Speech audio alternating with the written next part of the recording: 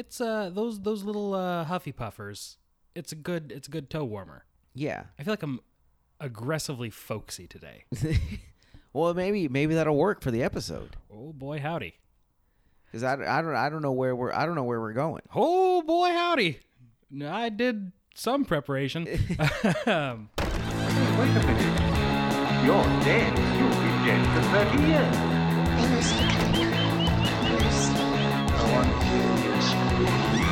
Whatever you do, don't fall asleep. Speaking of rudderless ships, you are listening to Boo Ha Ha. A sometimes, mostly, kind of monthly, bi-monthly, it's every week if you're lucky, sometimes you never know what's going to happen. Shut up, leave me alone. Podcast about tangents and ghosts.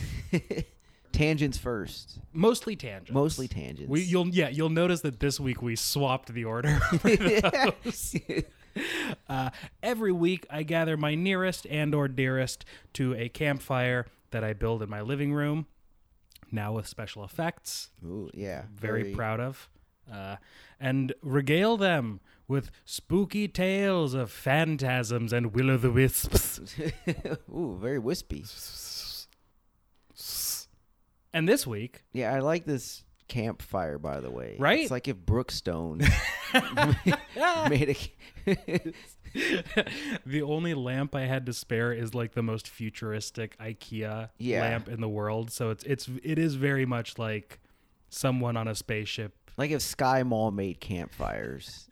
I thought you were going to say if Skynet made campfires. Also, if Skynet made campfires. Remember the folly of the humans.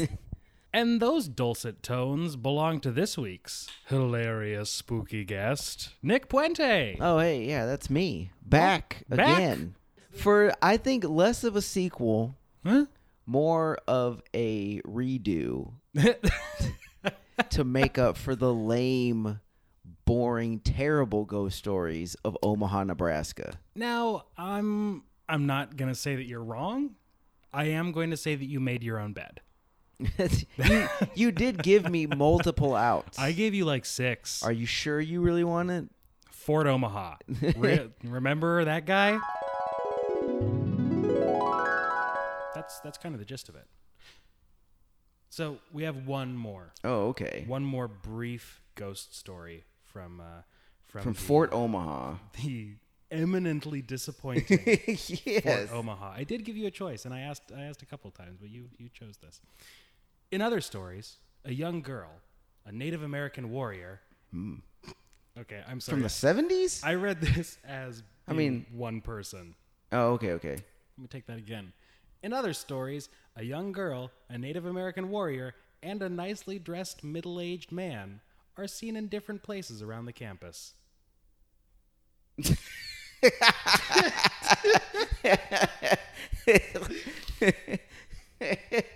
That's awesome. When do they walk into a bar? Yeah. It's like, first of all, they have to walk into a bar. They don't have a story. No. You just see, like, it'd be awesome if, like, so the middle-aged man, okay, fine. But I like the idea of the Native American warrior just being a Native American lady that they white, guilted, woke, thought like, oh, a majestic Native American warrior here on our and she's just like, what? I brought my kids here. We're going to see the fort. We've seen you. We've seen you here around at different times. Going to the tour guide over here. What are you talking about? There's only one. I love, the randomness of the assortment. Just who was the third one? A young girl. A young girl. Okay. Yeah. I don't know if they want us to construct a narrative there. Because there's a lot, like, there's no stories of any of these people dying on the property or whatever, anything. They're just Milo and Otising their way through the barracks. They could be ghosts from other places that have Milo and Otis their way, adventured across the country.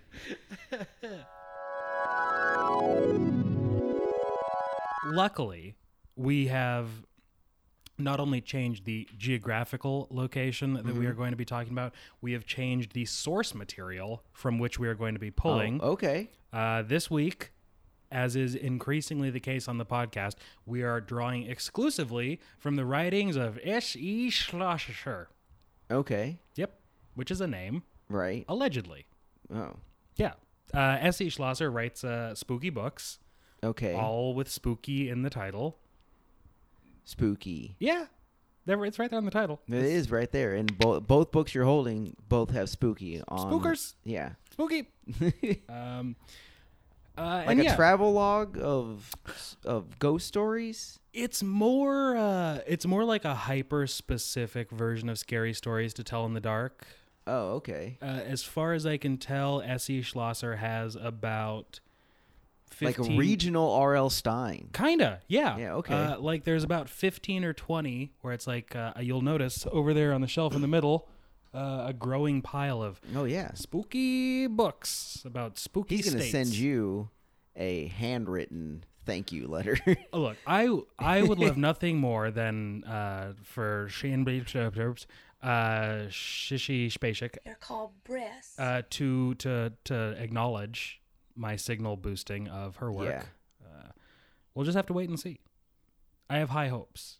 She's got to know this. Very soon she's gonna know. Yeah, so it should be a nice change of pace because for you As opposed to chat forums from 95 where you were getting uploaded term papers from high schools around the country of scary, spooky events. I will not sit here and listen to you besmirch ghost.angelfire.com. Those were some spooky gifs of roadwork signs. So I guess before we get started, can you, for any new listeners, Right, as if everyone already hasn't listened to all of them. listener, I would hope, because there's only one. It's my mom. Mom, I hope you've listened to the back catalog. But yeah, for those new listeners, could you give us a little bit of tell us a little bit about your relationship with the spooky? Are you a true believer? Are you a skeptic? Secret psychic? Ooh, secret psychic. I'll go with that. You're kind of generally cagey about things in your personal life. It wouldn't surprise me if it turned out that you could just see dead people. That was the one bright spot of the last episode I was on, was introducing you, and I'm assuming large portions of the world, to the Sixth Sense YA novel series. That was book 1. And the tone set up for the rest of the series was that this is your life. Which is troubling. Like, you thought that everything was going to be kind of, beer, nuts, and gravy after the Sixth Sense. But no. Dead people in the mid throes of their agony are going to find you and force you to get them to the other side. Do you think that they just took like the formula for Quantum Leap, like that kind of like involuntary Samaritan? Yeah. They're like, yeah, what if it was a kid?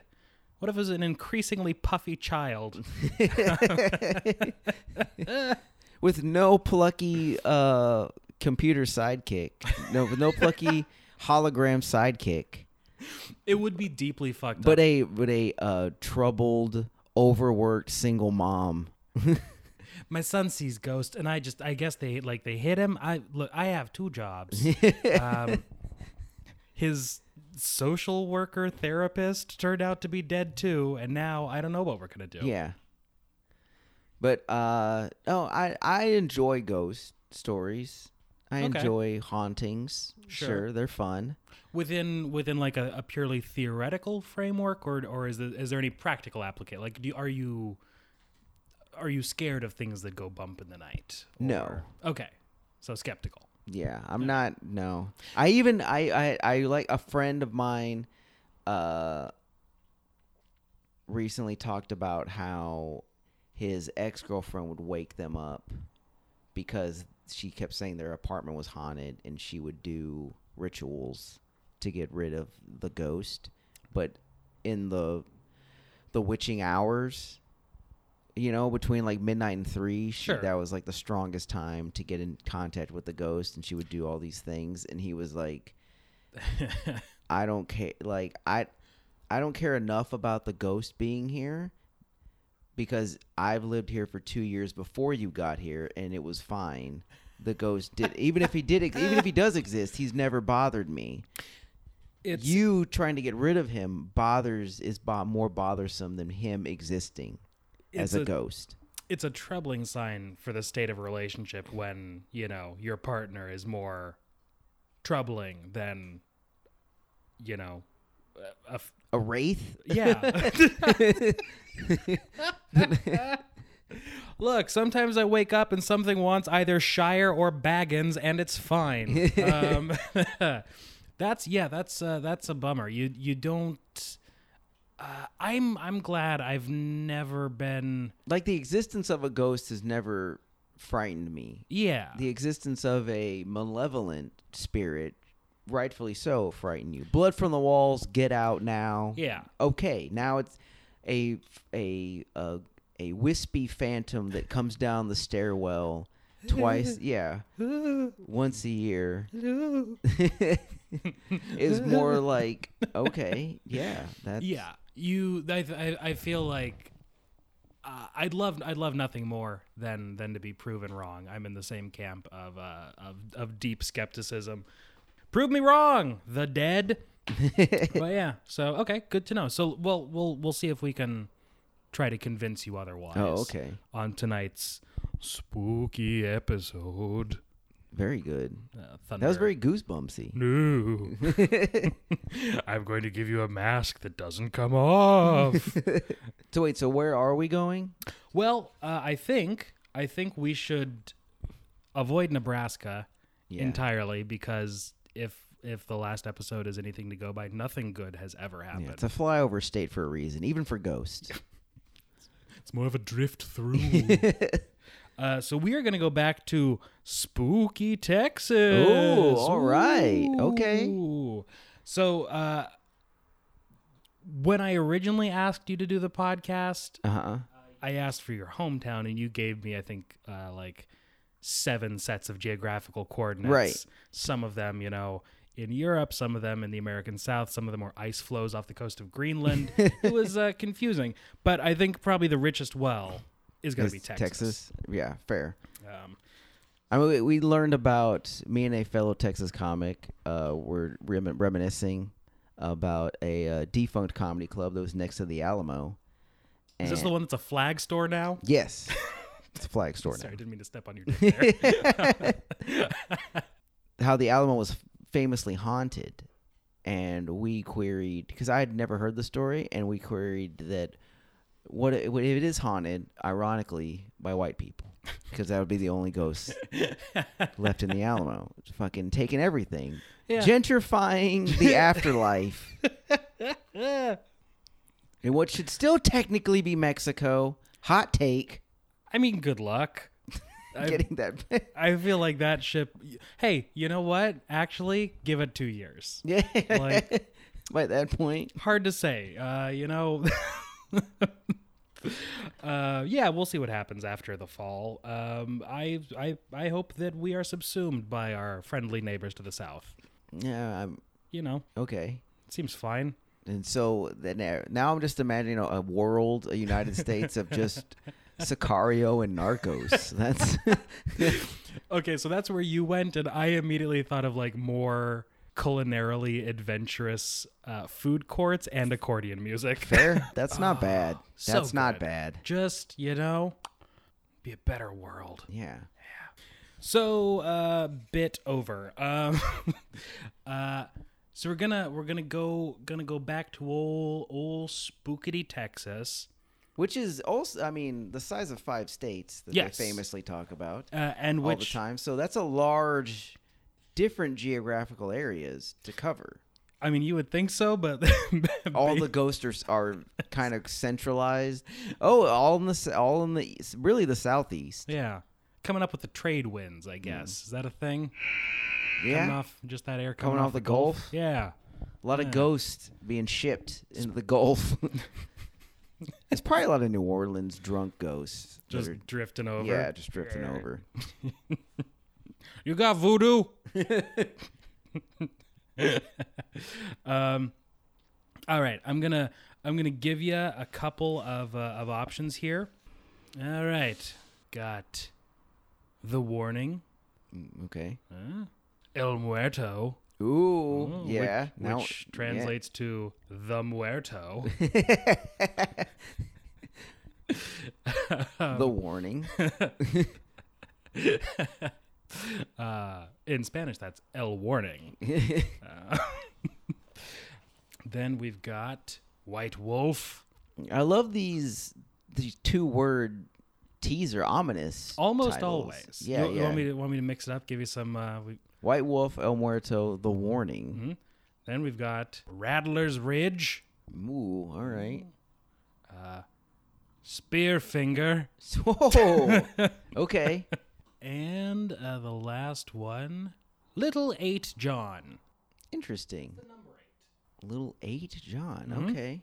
Yep. I'm guessing that's a kid haunting. Usually sad, not very exciting. Could also be about a sex worker and their 8 clients. Well, it could be. They're all Johns. Little 8 Johns. And despite what she tells them after, all little. All little. So yeah, any thought there? Spearfinger. For Spearfinger. Sure. Yeah, Spearfinger. I want a James Bond villain that refuses to use technology. Do you expect me to die? No, I expect you to be stabbed by my fingers. Repeatedly. Stay still. Ow! All right. Well, also I haven't vetted these stories at all. Oh, okay. We are flying. Whoa, we're flying blind. Comedy without a net. Best way to do it. That's what I always say. Here's hoping. I have developed enough. You've gone through enough of her work. Yeah, You figure out that most of the stories that she puts in. it's something. Okay. At the very least, it's enough to make fun of. Okay, fair. See Kat Buckley's episode where we did Taily Po, which is about some kind of swamp nonsense. All right, we're going with Spearfinger. This one originates in Hardin County, Okay. which is a place. Probably. Probably not anymore. So it's over yonder. Oh wow. Okay. right yeah, there that is definitely a New Orleans ghost that taint. floated over. Yeah, that's the taint of Texas. Which says something. Yeah, it's really the shit of the ass. Spearfinger. Yes. Yes. Spearfinger. James Bond walks into a girl just covered in spears on his bed. That's normally I'd send a cutting remark your way. A little jab. Just a little prick. Yeah. That's because he's fucking. Yeah. Anyway, that's. It was the medicine man who first heard Spearfinger's approach during a great thunderstorm that shook the whole valley one night in late summer. Okay. She came marching down from on high. Lady? Oh, Lady antagonist? Ladies, Cool. is it Or a protagonist? We're not sure yet. hard to say?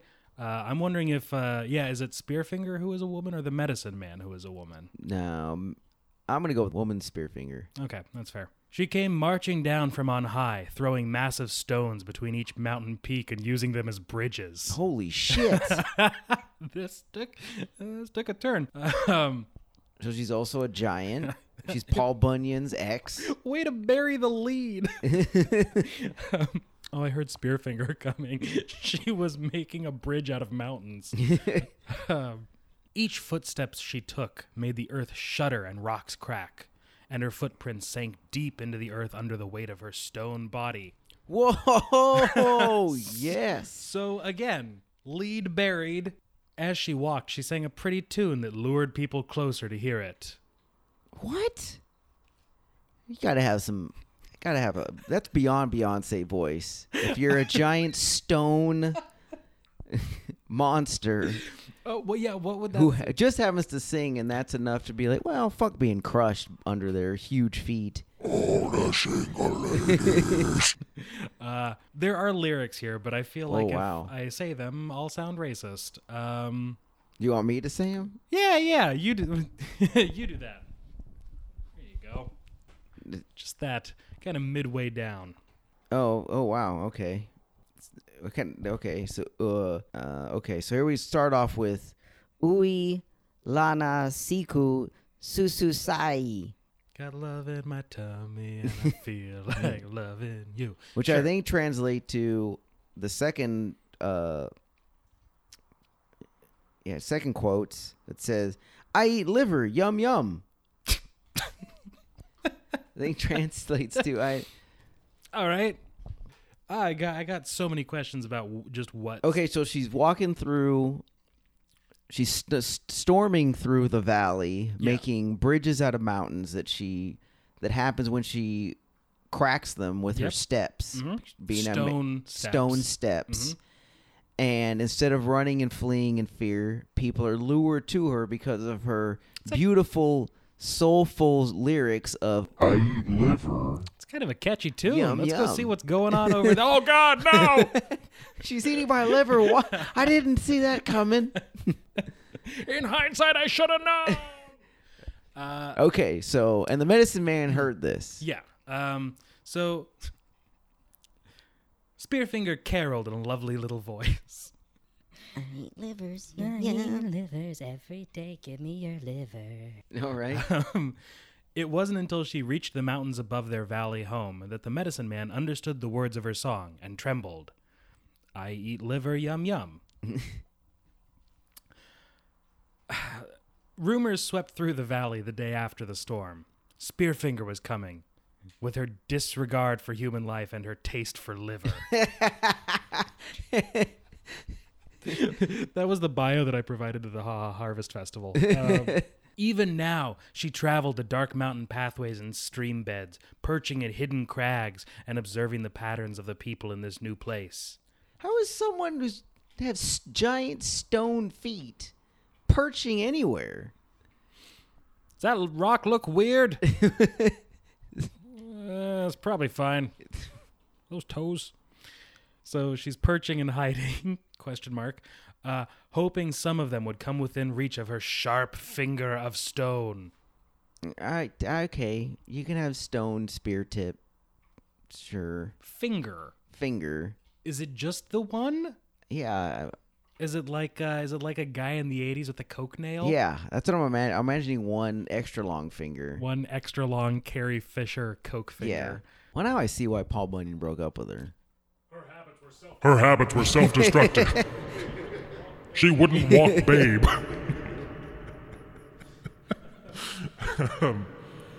You ever done a rail off an axe? I mean, I like to party, but Imagine a Paul Bunyan-sized rail. Like, that's just the gross domestic product of Colombia. So, the tribesmen started hunting in groups, and their wives took care to bring the children into their lodges each night. okay. Fear trembled in every heart, for who could protect the children if Spearfinger came? Spearfinger's body was encased in a I was going to say a scone. Ooh. Spearfinger's body was encased in a stone skin so that no spear could penetrate her flesh.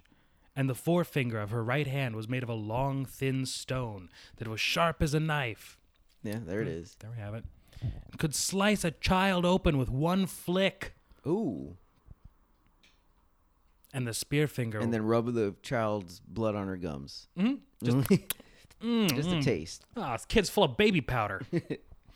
Speaking of bearing the lead, and Spearfinger was a shapeshifter. Oh.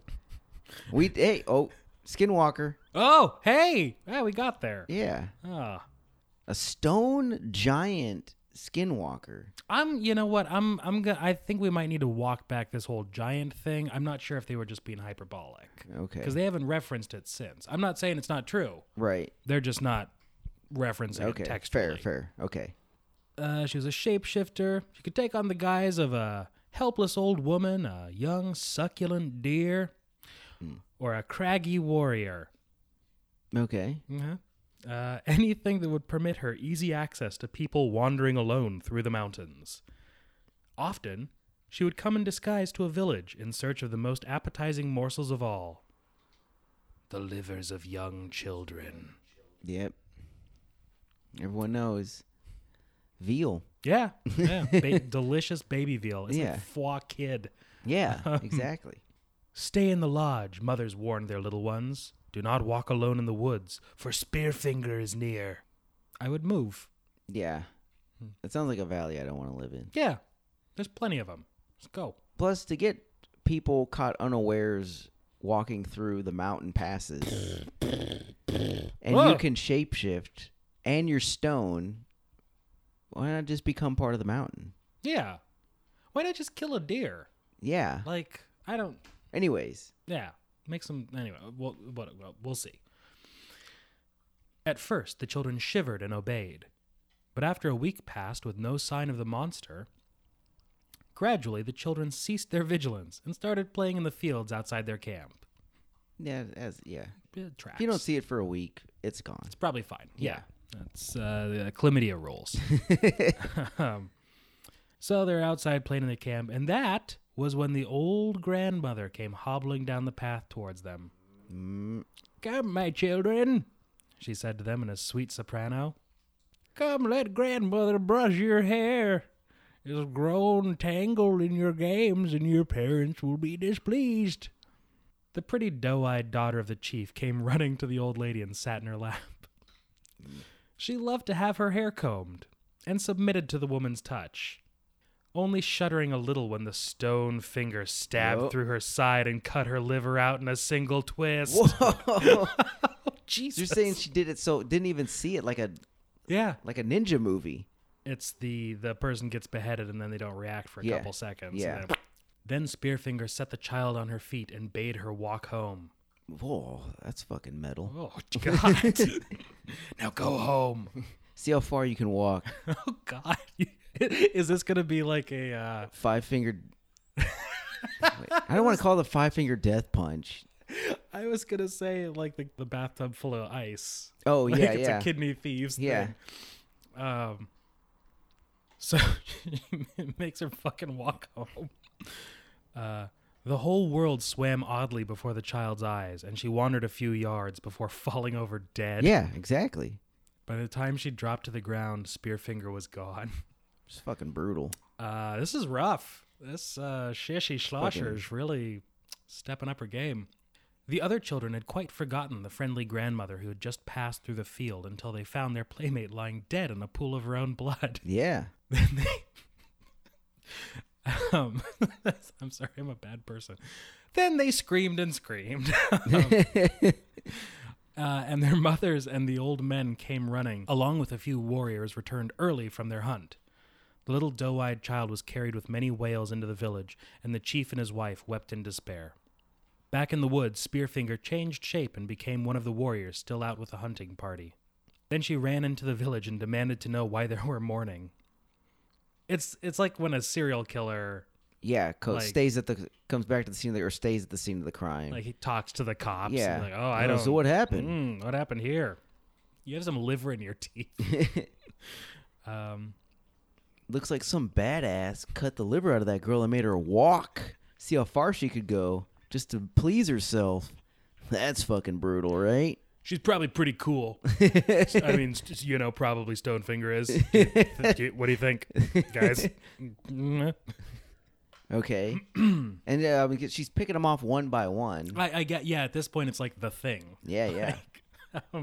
So the warrior's wife was completely fooled and told the monster disguised as her husband what had happened to the chief's little daughter. Then she left her false husband in the lodge to watch over their 3 children while she comforted the chief's wife. Spearfinger chuckled in delight and made short work of the other little ones left in her care. Boom. By the time the wife returned, the lodge was awash with blood, Oh. and her children lay dying on the floor, their livers gone. Which is, Dude, boy, this is better than Jeepers Creepers. How is this not a movie? pretty fucking great. She's going through them like the Hessian. Like, Horsemen! Yeah, so she came back, and boy, was her face red. with blood. Yeah, liver blood. She reeled backwards with the gruesome sight. She screamed again and again in terror as her neighbors came running to see what was wrong, but there was nothing they could do to comfort her, and the monster who had killed her children had cut her way out of the back of the lodge and disappeared. Like Wile E. Coyote. Right. Yeah. Or a Bugs Bunny. When the real warrior returned, he was pummeled within an inch of his life before the village's medicine man could perform the magic that confirmed that he was not the monster Spearfinger, returned for more livers. Oh, okay. What he did was he drew a little bit of blood and then ran a current through it. Oh, that would have been awesome. That would be fucking... That would be fucking great. It's Wilfred Brimley. I'd like to come back inside now. Now each person who entered the village was suspect. For if the monster could fool the wife of one of their warriors, who else might she fool? Right. The medicine man was busy day and night performing the magic to confirm all the villagers going about. Were actually the villagers. Yep. Which, kind of a bummer if you've signed on to be a village's medicine man and suddenly you're the fucking TSA. Yeah. I have to give them all pat-downs now. The next morning, 2 men were sent to set fire to the underbrush in a local chestnut grove so the tribe would have easy access to the trees during the harvest. A short task that should have taken a single morning, yet hour after hour passed and there was no sign of the warriors' return. Finally, a party of men was sent to look for them. The bodies of the men were found a few hundred yards into the grove with their hearts crushed Ooh. and their livers removed. Of course, I mean, she really likes to stick it in and twist it. She really Yeah. she gets the joy out of torturing, too. You know, you gotta... You gotta have fun of your work. Yeah, you love what you do, you're not gonna work a day in your life. Right. You know? So, yeah, they found the bodies. Word of the double murder spread like wildfire through the village.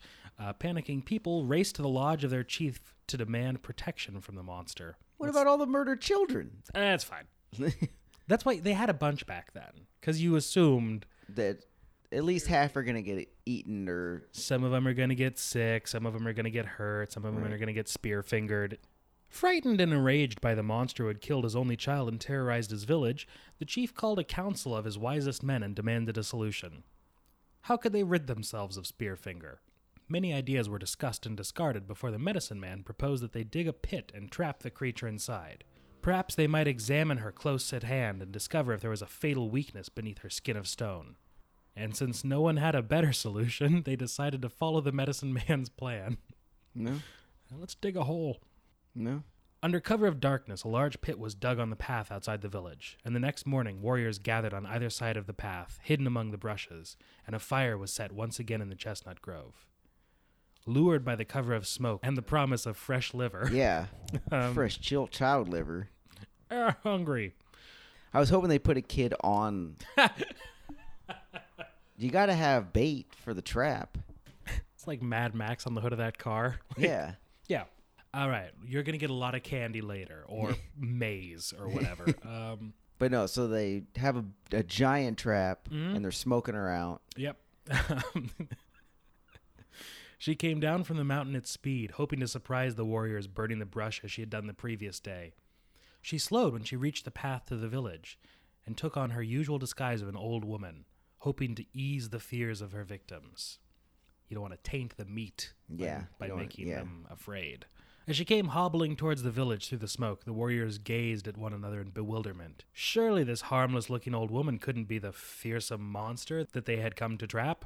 But the medicine man looked on impassively as she drew near. One of the young men suddenly leapt to his feet, crying, "Grandmother! It's my grandmother, returned from the dead!" No. But the medicine man caught his arm and bade him to wait and watch. Quite suddenly, the old woman gave a sharp cry of surprise and plummeted into the pit. Immediately, the startled cry turned into an ear-shattering howl of rage as Spearfinger realized that she had been tricked. The warriors sprang out from both sides of the path and surrounded the pit. Arrows knocked. Oh, against her stone skin? I mean, it sounds like guns cocked. Oh, I don't know arrows knocked? Oh, interesting. Knock your arrows. Knock your arrows. Not very smooth. Anyways. All right, go ahead. Sure.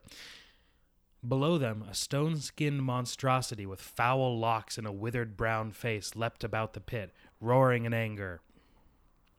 Then she reached her sharp stone finger right into the dirt and flicked out a huge rock, which she tossed onto the floor of the pit. followed swiftly by another, and then another, and then another. Oh, okay. She could use that giant finger to just rock climber would just Yeah. pull herself out. It seems like if you were made of stone and had a knife on your hand, you could probably climb out of a pit. Yeah. Maybe she's heavy. I don't. The chief gave the order to fire, and the warriors shot their arrows again and again, only to see them bounce off her stone skin. Spearfinger ignored the humans at the top of the pit and brushed occasionally at the arrows as if they were no more than bothersome gnats. She kept pulling out stones and piling them up into a ramp. Poles! Spears! The chief cried when it became obvious that the creature would soon be high enough to climb out. Several tribesmen ran into the grove and hacked down long branches to use as poles, while others fetched their spears. They thrust at the monster this way and that, harrying her and pushing her off the ramp again and again. She gnashed her sharp brown teeth at them and parried their blows with her sharp stone finger. Plan B. Like, I know you probably respect the medicine man, but just have something. Yeah. This is, What do we want to have a big rock on hand, for crushing? Pray, the chief ordered the men. when in doubt. Pray to all the gods for help. If this monster gets out of the pit, we're all dead. So the medicine man began chanting a prayer, begging the gods to save them from the monster and her spear finger and her lust for blood. We get it. You don't have to reiterate. But we're there. At that moment, a tiny titmouse, still radiant with the glow of heaven, What? came flying into the midst of the battle, crying, What? Wait, that... Oh, you're not adding this in. Nope. This is... No. At that moment, a tiny titmouse, still radiant with the glow of heaven. Are titmouses Jewish? Like, is he chosen? I mean, all mice go to heaven. It's just a mouse with tits. It's stacked. That's pretty heavenly. That is a miracle. Yeah, the mouse came in chanting, "Check him out!" So came into battle crying, The closest it could come to saying Unahu, which means heart. The medicine man gasped, "The heart! Aim for the monster's heart!" Immediately, the warriors notched their arrows. Not knocked. Oh, okay. Arrows Typo? not... All right. Hard to say. They shot the creature in the chest again and again, while others pummeled her with their spears. The monster just laughed at them and climbed further up the ramp, swiping at another warrior with her spear finger and cutting off his foot. The warrior fell to the ground and crawled away in agony. Seeing the glowing titmouse in the brush beside the path, he grabbed it, saying, "You fucking liar! You lying creature, see what your lies have caused." And he cut out part of its tongue. So, a little bit of deflected anger, I feel. The titmouse struggled and pecked until he let it go, whereupon it returned to the heavens with only half its tongue. Our weird cameo from Titmouse in the story. Just go like, I went down there to try to help him. They fucking they cut off my tongue. It's Jesus, basically, with a few less miracles. So the titmouse is lifted back to heaven. Mm-hmm. "Peace, my brother," said the medicine man as he tended to the terrible wound. "The titmouse was right." Sorry, more bad. The titmouse was right. We must find the creature's heart to kill it. Is it like Star Trek 5 when they're on the penal colony and that one shape-shifting alien has its groin in its knee? Not everyone keeps their genitals in the same place. Kind of, it seems like. We have to find the creature's heart to kill it. It just didn't know how to tell us where the heart is. So fucking poor titmouse gets his tongue cut out. As he spoke, a lovely glowing chickadee swept down from the heavens. So, take two. And perched for a moment on Spearfinger's hand, beside the stone finger she used as a knife. Uh-huh. Okay. It's a real chickadee marks the heart. There, the medicine man cried, knowing a deus ex machina when he saw one. "Aim for the hand. The heart is in her hand." Yeah. Well, it turns out. Spearfinger gave a horrible cry when she heard the medicine man's words and took a swipe at the chickadee, which flew gracefully away. So, it could have been worse for the... It's weird that the creature that interacted with the humans was the one that got its tongue cut out, and the creature that interacted with Spearfinger gets off, with tongue free or whatever. So the chief took aim and sent an arrow right through the creature's heart. Right. In her Forefinger. in her hand. Yeah. They don't say that, so I'm picturing the chief is still just going for the chest. But send an arrow right through the creature's heart in memory of his doe-eyed daughter who was killed for her liver. Call back. Spearfinger gave a wail that froze the tribesmen's spines and made their knees shake as she landed among the broken spears and arrows at the bottom of the pit. She twitched several times, then died, her spear finger still waving above her grotesque form. All at once, the monster's dead body turned into a hazy, foul-smelling smoke that whirled around like a twister before exploding upward, high into the sky, where it dispersed into the late summer wind. And that's why that section of Texas smells like manure. Spearfinger, yes. Yeah. It smells like shit. All right. And that was the end of Spearfinger. Whoa. Yeah. Look at how they spelled dispersed. Second line from the end. Oh, yeah. Huh. Huh. Yeah. Disbursed. Disbursed. That's such an obvious... Bursted. Yeah. Disbursed. Bursted. It's such an obviously wrong thing that it makes me think that maybe there's some like weird corn pone old-fashioned like, oh, it doesn't go and disburst itself. Well, that Was Spearfinger. was amazing. That... You had The Thing. Yep. You had Star Trek 5. you had Star Trek. I think it was Star Trek 6. That was when The Klingon penal colony, Rura Pente, right? the frozen moon where they were Yes. mining dilithium. Yeah, Yes. Star Trek 6. Undiscovered country. You had No. Rura Pente didn't explode. The Klingon moon of Praxis exploded, but that was... Star Trek 6. Undiscovered country. Anyway, it's fine. Anyway, it's fine. Different podcast. Yeah. That's. We'll talk about this later for an hour. I'll talk about this later for an hour, and you'll be forced to listen. We had everything. We had The Thing. We had Star Trek 5. We had Edward Scissorhands. Yeah. Kind of a golem thing. Birds.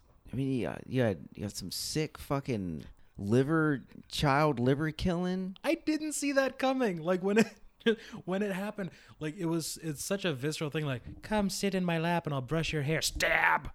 Boom. Fucked up. That's Super fucked up. Yeah. And seemingly like Spearfinger, it's not the walking dude. It's not like they make it seem like it had been around for forever. Like Spearfinger showed up and did this to us as it's been doing around the country. But we're the ones that finally there was Predator, the whole trapping thing. yeah. We're the ones that finally defeated it. It's really like, Spearfinger. Just kind of shows up like the walking dude. Yeah. Just the man in black. Yeah, there's no description or introduction to what, like, Spearfinger, a kind of demon. They're just Right. like, nope, Spearfinger came down throwing fucking rocks. Cutting out livers. Chopping people up. Which also, like, I'm picturing, like you know how, like, Justice is always pictured, like, with a sword and, like, one boob Yeah. out? I'm just picturing that. Just, like, coming down from the mountain, like, fuck you! Spearfinger's a badass. Spearfinger was pretty fucking metal. Yeah, they should have moved. They all should have got out of there. Yeah. But then Spearfinger would have went on to cut out more livers. It's probably fine. I mean, look, there are enough livers. Does it say when this story is supposed to be? Like, no era. Nope. Just I think we could probably gauge based on Medicine Man tribe in Texas. 19th century sometime. I would go a little bit further back than that. Further I'm gonna back than say that? since there was no reference to like Any Anglos or anything? oh God, now we've got Spearfinger to deal with, and then Yeah. also the white man. Fair. Yeah. Okay. I'm assuming that this happened in a time before like James K. Polk was fucking riding through. But yeah, Spearfinger is just an allegory for Stephen F. Austin. Son of a bitch. And we've got Jesus Mouse. Yeah, the poor titmouse, which they got to be like, hey, look, Spearfinger was killing all of our kids and our warriors. It kind of got us. It's okay, I get it.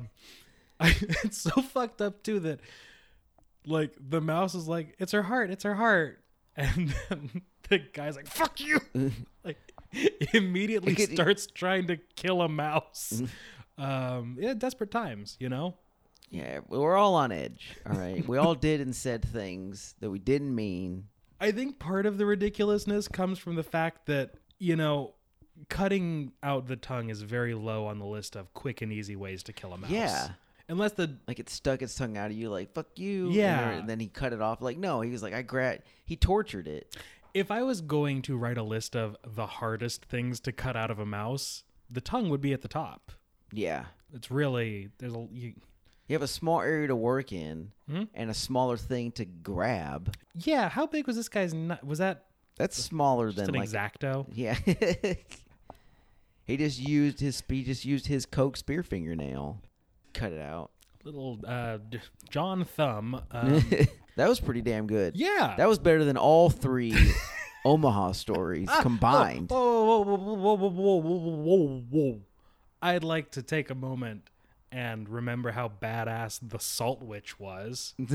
Oh, Salt Witch was pretty badass. Yeah. That, you know, screaming desert witch. Yeah.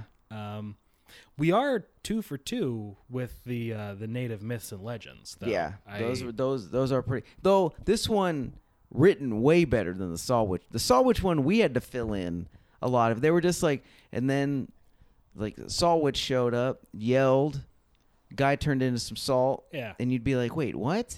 And they're like, also the Salt Witch flew, and also the chief was angry for blood because of dead wife, and then the desert came. All right.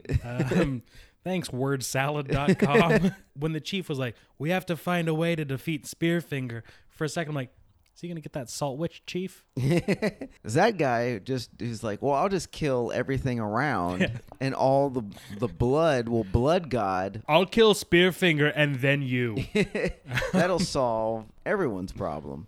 He seems pretty cool, though. Okay. I am going to give that one 5 out of 5 Spearfingers all the way in a liver. That gets 5 cut out livers out of 5 for sure. That is a perfect 10. Well done, Spearfinger. Well nice. done. What's the author's name? Sherby Slasher. Sarah Schlosser. Right. S.E. Schlosser. Schlosser. Right. There's something that makes me want to. Shippy Cup. Yeah. Yeah. It's That's a good find. Yeah, we did real good with that one. Fucking killing it. Okay, well, I think it's my turn. But first, I'm gonna go pee. You're right.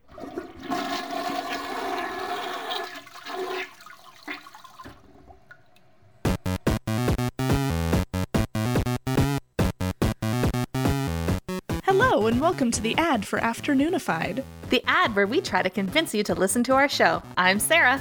And I'm Emily. We hope you like mummies, weird religions, cheese, historical figures, dicks, religion, and like a lot of other stuff. Did it work? Are you gonna listen? Emily, they can't hear you. They're like pressing the skip button right now. Oh.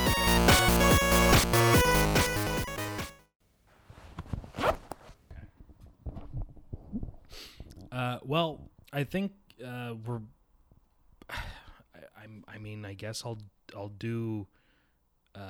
Well, so many choices. There's so many choices. Like this is not as intriguing as the California book, where one of the items in the table of contents is just Tommy knockers. Oh, what? Yeah, I know, right? Which, from what I understand of the book and movie, is not based on any kind of local myth or legend.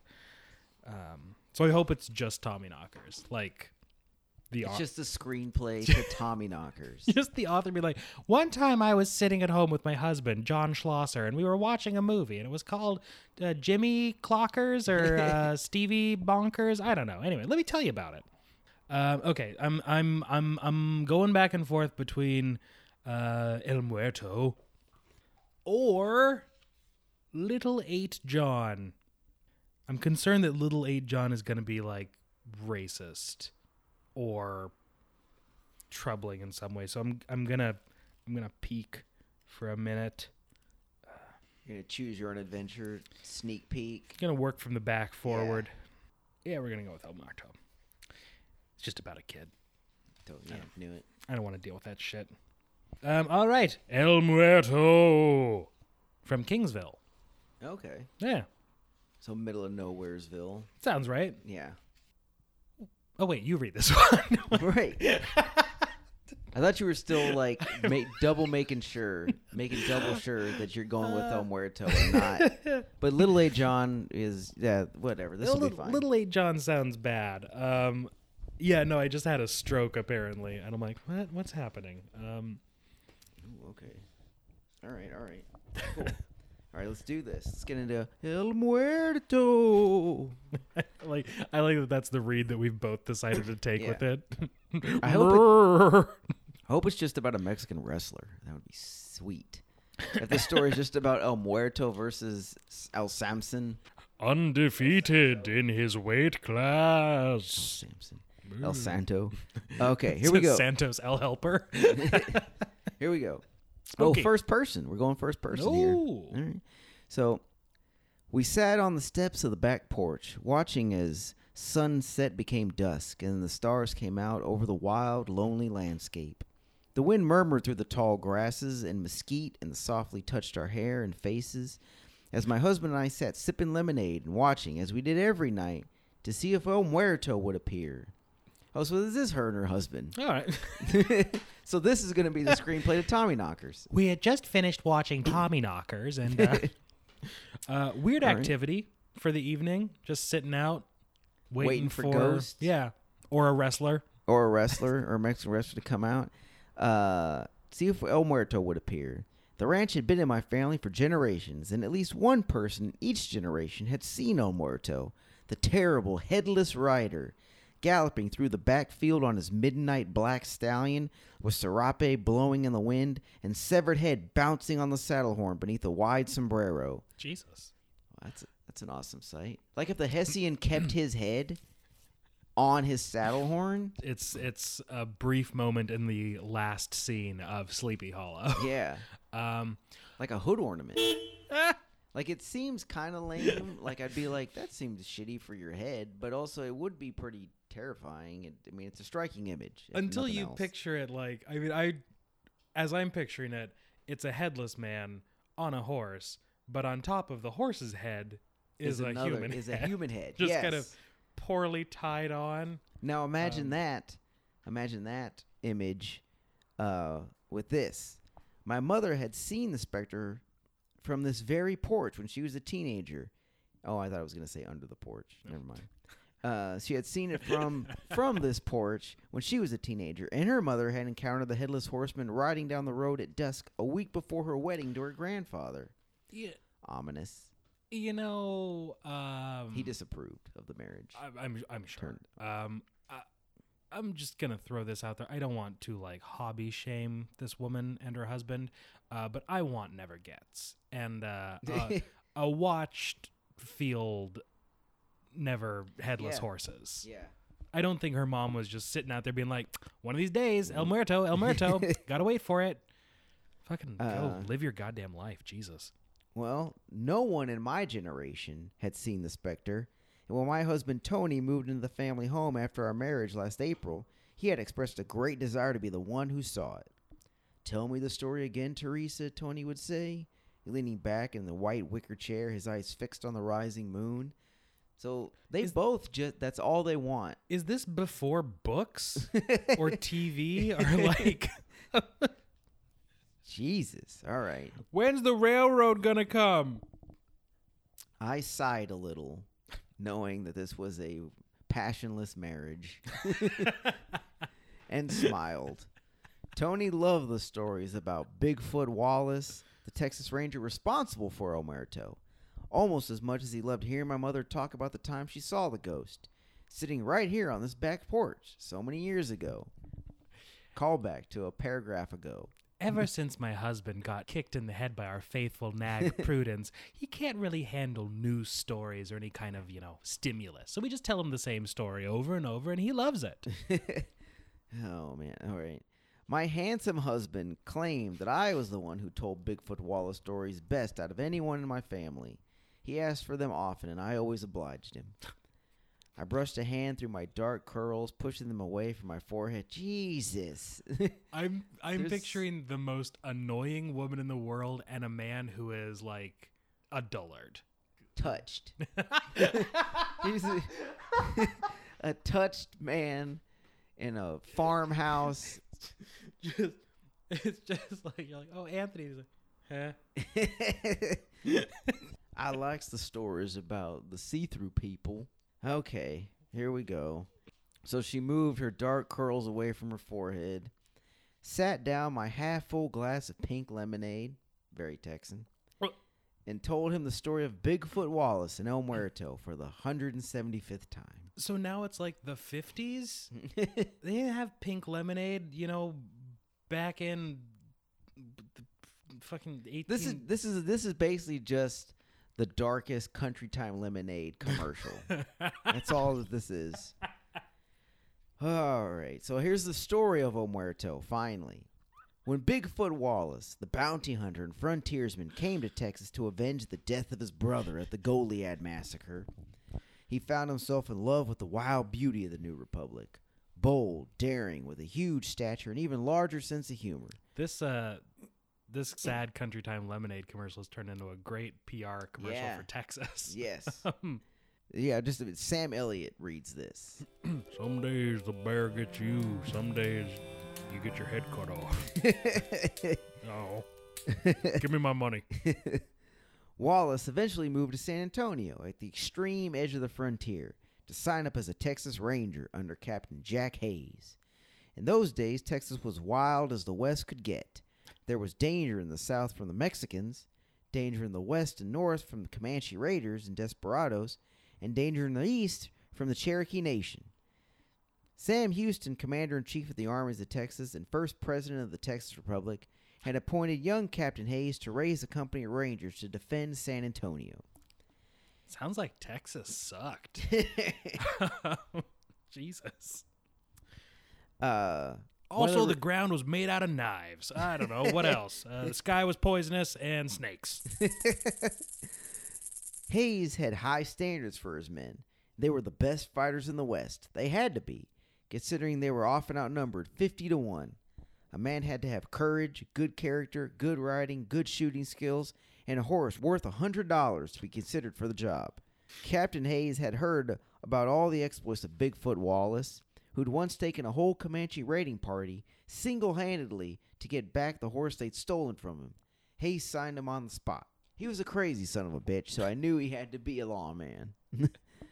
Armed with a Colt pistol and a Bowie knife, Texas Ranger Bigfoot Wallace took on the Wild West and quickly made his name in Texas folklore. Those are two objects that I would not want to give to a person described that way. Well, in those days, the Rangers tended to handle stock theft at the end of the rope, so to speak, stringing up the bandits, forcing a confession out of them, and then leaving the bodies swaying in the wind to deter other outlaws. Only their method didn't work, but they kept doing it anyway. If at first you don't succeed, hang them again. Bandits kept right on stealing, and sometimes passing right under the bodies of the fellow outlaws to do it. Now Bigfoot's fellow ranger, Creed Taylor, had a big spread that lay west of the San Antonio in the Cedar Hills, clear on the edge of Comanche territory. He was always losing stock to bandits and Indian raids.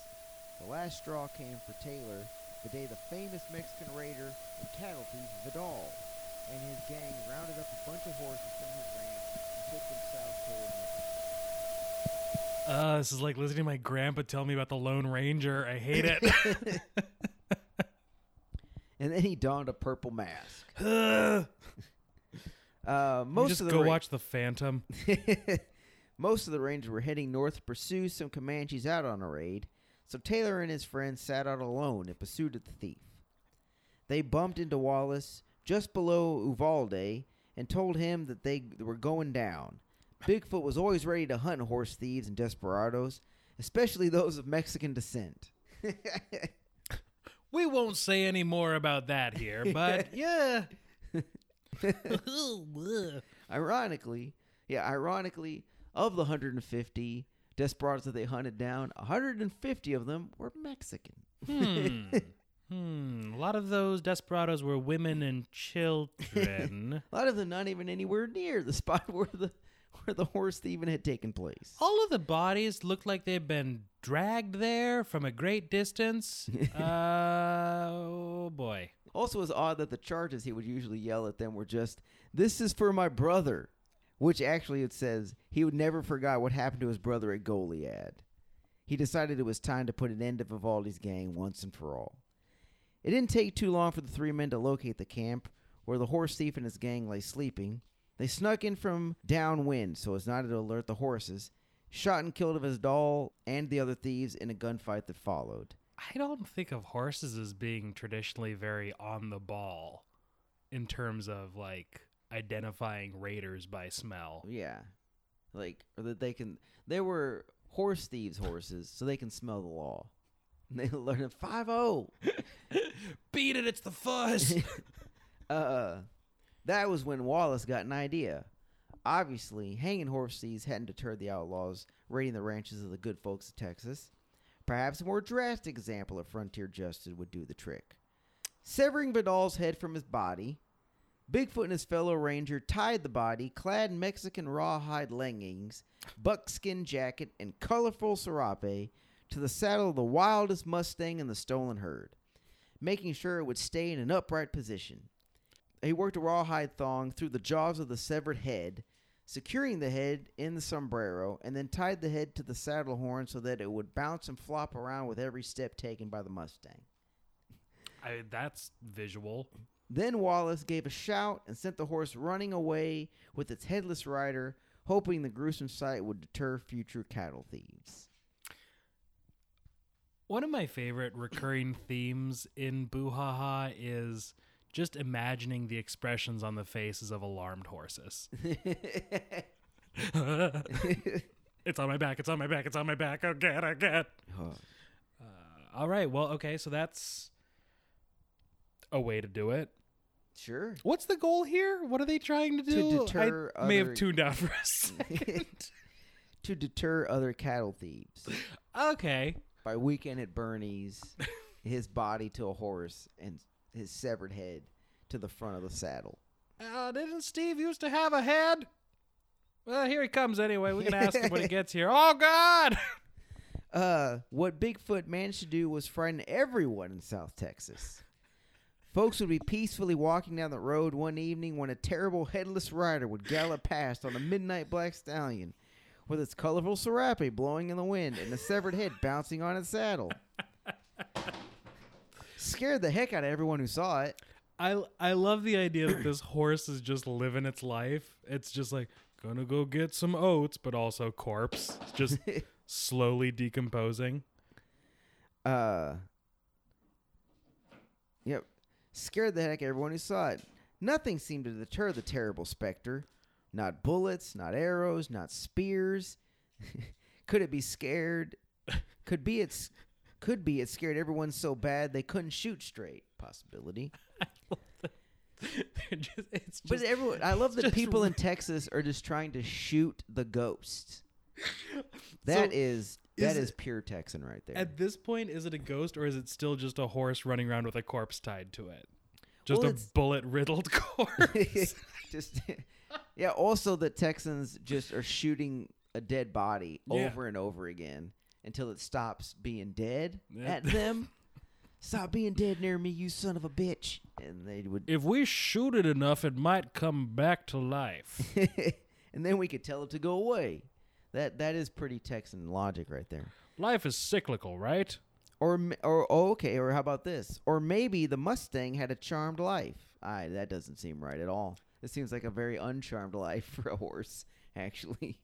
If they were worried about the horse smelling the Rangers earlier, oh boy.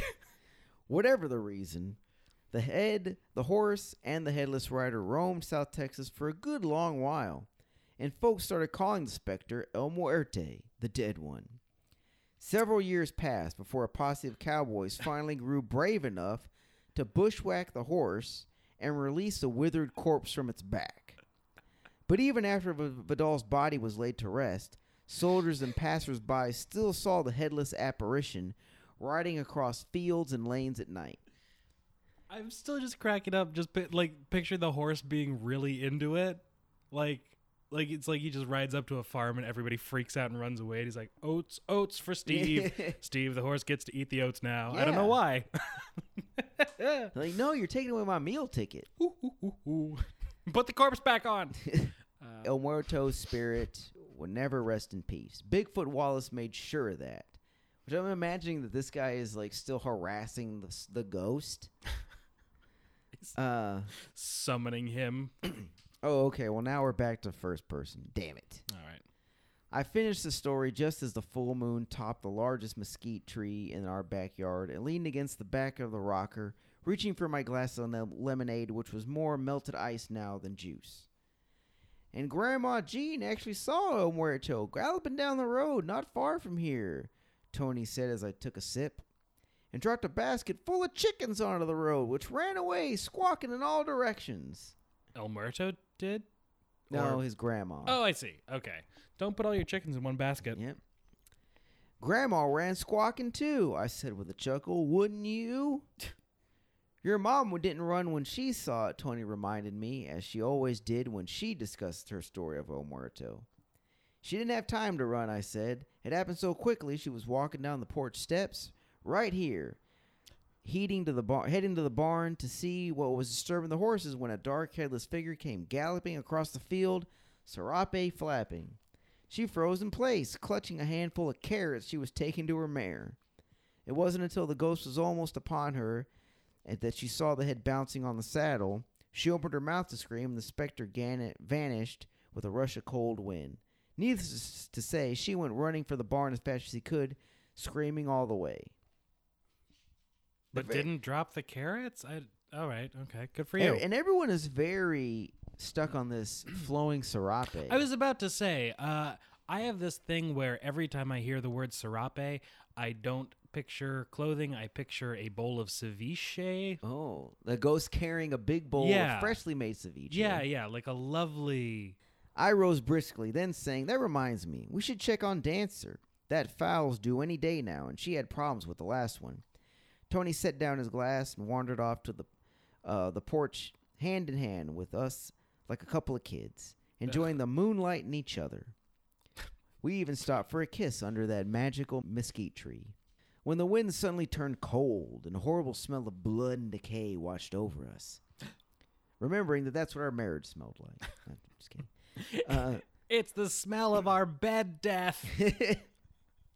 We broke apart, gasping at the stench, and I clasped a hand over my mouth to keep from throwing up. The moon overhead seemed to grow brighter, and suddenly we both heard the sound of hooves galloping nearby. I grabbed Tony's shoulder as a ball of light burst into being and coalesced into the figure of a black horse, topped by a headless rider. He was a flickering monochrome of white and black, with just a hint of colors in his tattered leggings, buckskin jacket, and flowing, gloriously colorful serape.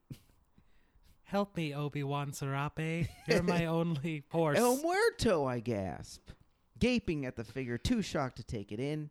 Tony was quicker on the uptake. He gave a shout of pure fear, picked me up, flung me over his shoulder, and bolted for the house. Tony's a gentle giant since the accident. I pushed myself off his shoulder to stare in pure astonished wonder at the figure galloping closer and closer towards us, cape flapping. I could hear a hump, bump, bump sound coming from the specter, and my eyes were drawn to the withered head under the grotesquely happy-looking sombrero. What? Is it just like is it an emoji sombrero? I guess in in the greater pantheon of hats, it is a more cheerful hat. That's true. Fair. Yeah. Then as it disappeared and all the hairs on my neck stood on end, luckily I remembered to duck just in time to avoid hitting my head on the door frame as Tony leapt onto the porch and through the screen door. She almost lost her head. Yeah. It's gone, I shouted as Tony ran through to the kitchen, heading toward the staircase. Put me down, it's gone. But Tony kept running. Out the back door. There it is again. And I ducked again to avoid the low ceiling of the stairs and stayed crouched on his shoulder until he reached the safety of our bedroom. We ended up in the closet, of all places. And my big, strong, slow, yet happy husband Closet's safe for wife. crouched on the floor, trembling among the shoes, while I stroked his blonde hair and gallantly refrained from chuckling. El Muerte take shoe. I thought you wanted to see El Muerto, I whispered into his ear and judged that he had calmed down. Not anymore, Tony finally managed, looking up at me with his dark, lashed gray hairs. His pupils were still dilated with shock. I'll stick to horror films from now on. That's my brave cowboy, I said with a smile. Oh, God. Tony gave me a sheepish grin in response, then pulled us both upright and led us out of the closet. I gave him a kiss and left him ready for bed while I went to check up on the mayor. Figuring Tony had enough supernatural adventures for one evening, but somehow I knew we'd seen the last of El Muerto. He appeared only once to each generation in my family, at least ... So far. Okay, two things. Her saying that she was going to go check on the mayor because what's-his-name had enough supernatural stuff for the night implies to me that the mayor is also in some way supernatural. Well, the miracle of birth, Avalon, is truly supernatural. It is truly a wonder to behold. I assume I never will. Second of all, doesn't it seem a bit sketch that it keeps happening to people in her family? Yeah, only her family. Yeah. Not all of South Texas, which is where, like, they never... Are they the descendants of Bigfoot Wallace? Kind of what I'm assuming. Like, it begs the question, like, and each generation he gets a little bit closer. Problem for my daughter to handle, I guess. Anyway. Yeah, is El Muerto trying to get revenge, and he's just getting closer and closer each generation. Till finally. There'll be a second head on that saddle. That was great. The El Muerto part was great. Yeah, I didn't like their Folksy, loveless marriage. Yeah. Their folksy, loveless marriage. Yeah. Yeah, there's one thing that I noticed when we did the hook and had been very hastily updated to seem not like it was in the 20s. Like they referenced like we stopped listening to our CDs to turn on the news on the radio. Cuz apparently nothing gets like Bobby harder than, the news. So, and I got a bit of a sense of that here, where like I'll stick to horror movies and Pink Lemonade. These are modern trappings of human life. I don't know if that's Shishby Schlachmersh trying to make it more relatable to a modern young audience. But it's a ghost story. It's it's the weird. point of them is to be from way back. Yeah, it seems like a weird thing to do for like a modern Texan. I mean, maybe, I don't know, hard to say what life is like out on, the frontier. To just kind of sit out and drink some pink lemonade and look for El Muerte. Ghosts. Yeah, wait. Especially because like, what's his name? Gentle Giant says at the end, I'll stick to horror movies. So we know that that's also an option. Yeah. Like, what are we doing tonight? Horror movies or wait for our own horror movie to happen. This time it's going to happen, I swear. I like the idea that after having seen El Muerte, they just walk to the room and start putting the shells in the shotgun. Like, well, we're done. We did it. And that's the end of the Country Time Pink Lemonade commercial. Country Time Lemonade. Some days you get El Muerte, other days it's murder-suicide with your mentally handicapped husband. Give me my money. that was great. I love that one. I'm going to give that one 4 out of 5.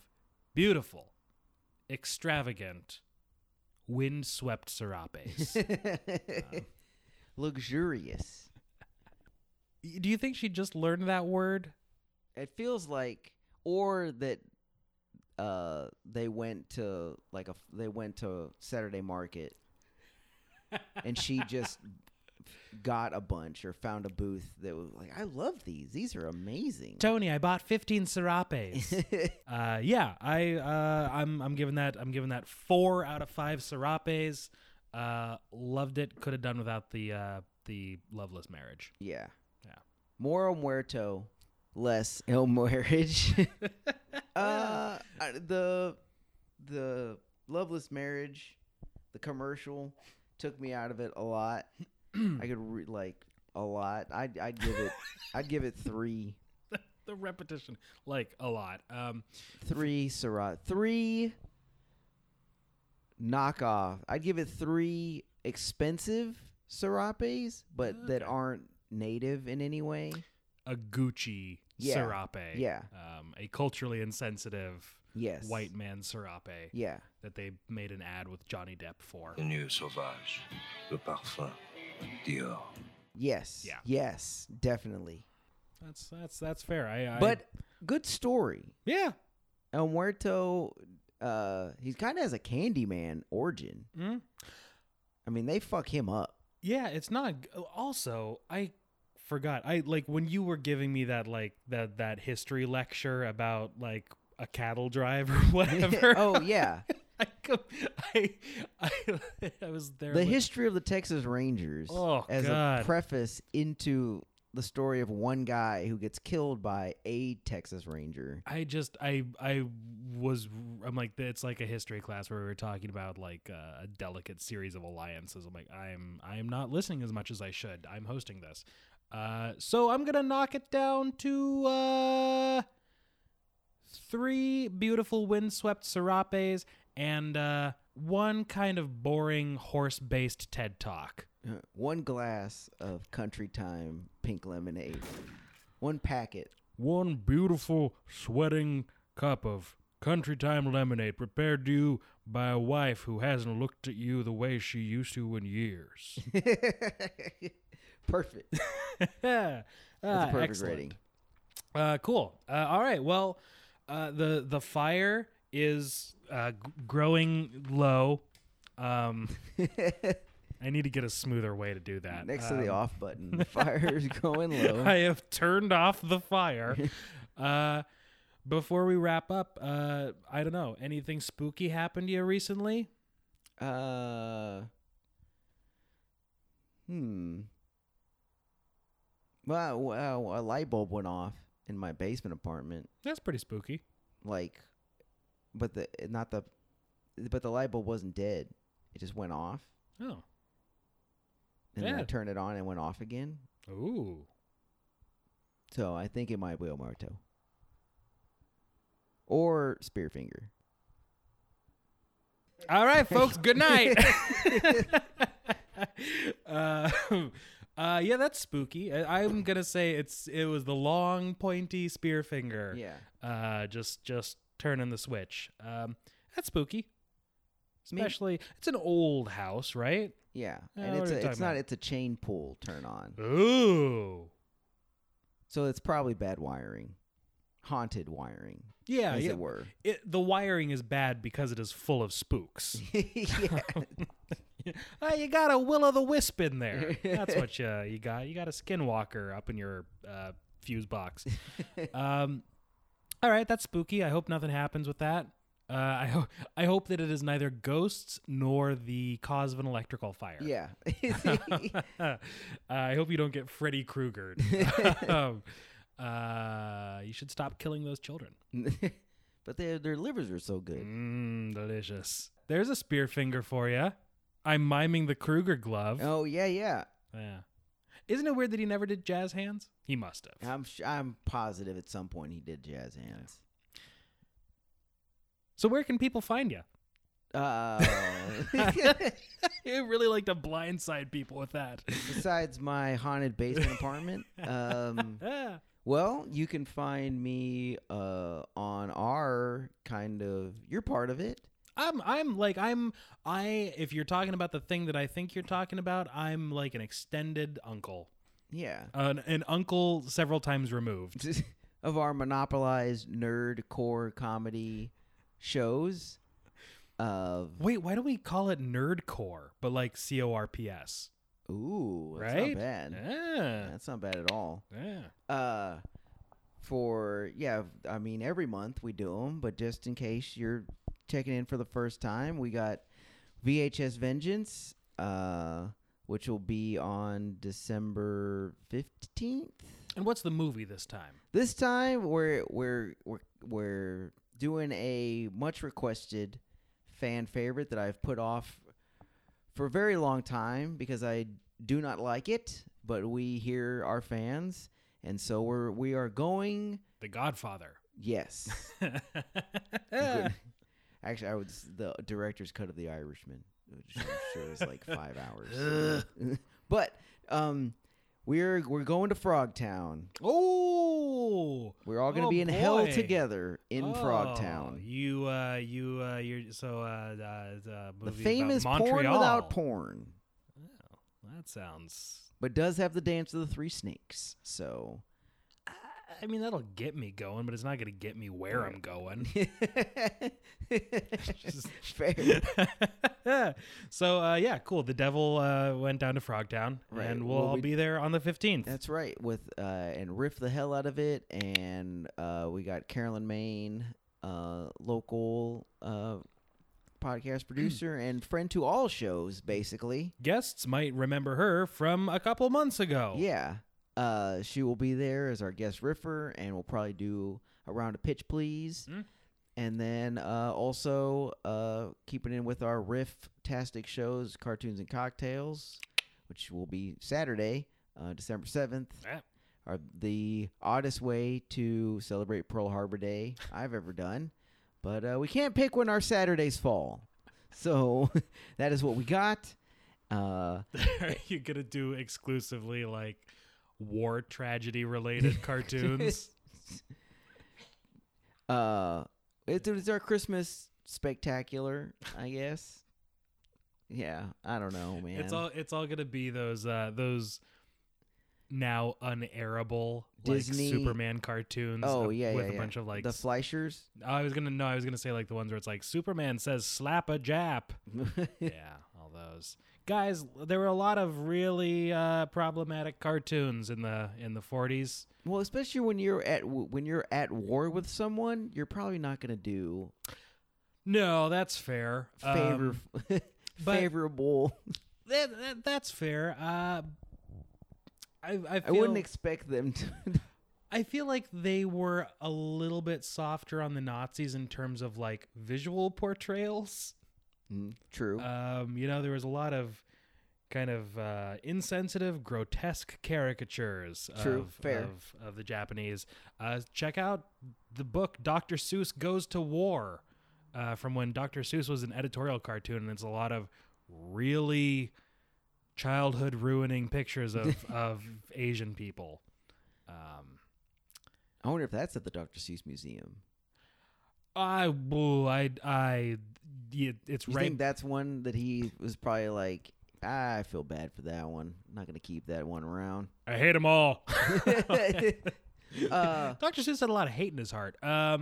Yeah, they probably want to focus more on the Sneetches and the Zacks. Fair. Smart move. Yeah. But yeah, we got Cartoons and Cocktails every month. We got VHS Vengeance every month. We got Forgotten Fantasies I know that one. Yeah, you know that one. Yeah. Soon to be majestic return as an amazing vidcast. Yep. Check your local YouTube stations. Coming right into your brain meat, guys. we'll put it up on the website or something. I don't. Stay tuned. I don't know. But yeah, also that. So there's a lot of stuff happening. Cool. And you can follow me on, I don't know, Twitter at BooHaHaPod and on Instagram also at BooHaHaPod. You can email us. I don't know why you would want to. BooHaHaPod@gmail.com. You can follow me personally on Instagram as That Avalon, where I'll post a lot of spooky pictures of my dog. Who also you can follow At It's Fawn the Dog on Instagram. She's adorable. I take a lot of pictures of her where the perspective is such that it makes her legs look very small and her head look very big. Yeah. It's pretty adorable. And no one wants to miss that. No, you shouldn't. I'm not going to tell you how to live your life, but follow my dog on Instagram, guys. It's Fawn the Dog. Thank you, and for the allowing us to champion Fawn's Insta. Yeah. That's really what this is for. Ooh. And it worked. Yeah, she's such a sweetie. Such a picturesque hound.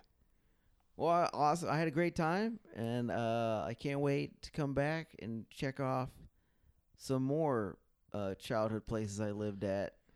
Horror stories. It's gonna be great. I'll dig some up for that ice flow off the coast of Iceland. You said you were born in Sealand, that oil rig off the coast of England. That's a country now. Whoa, really? Yeah. Good for them. Yeah, good for them. They're doing it. Anyway, give me your liver.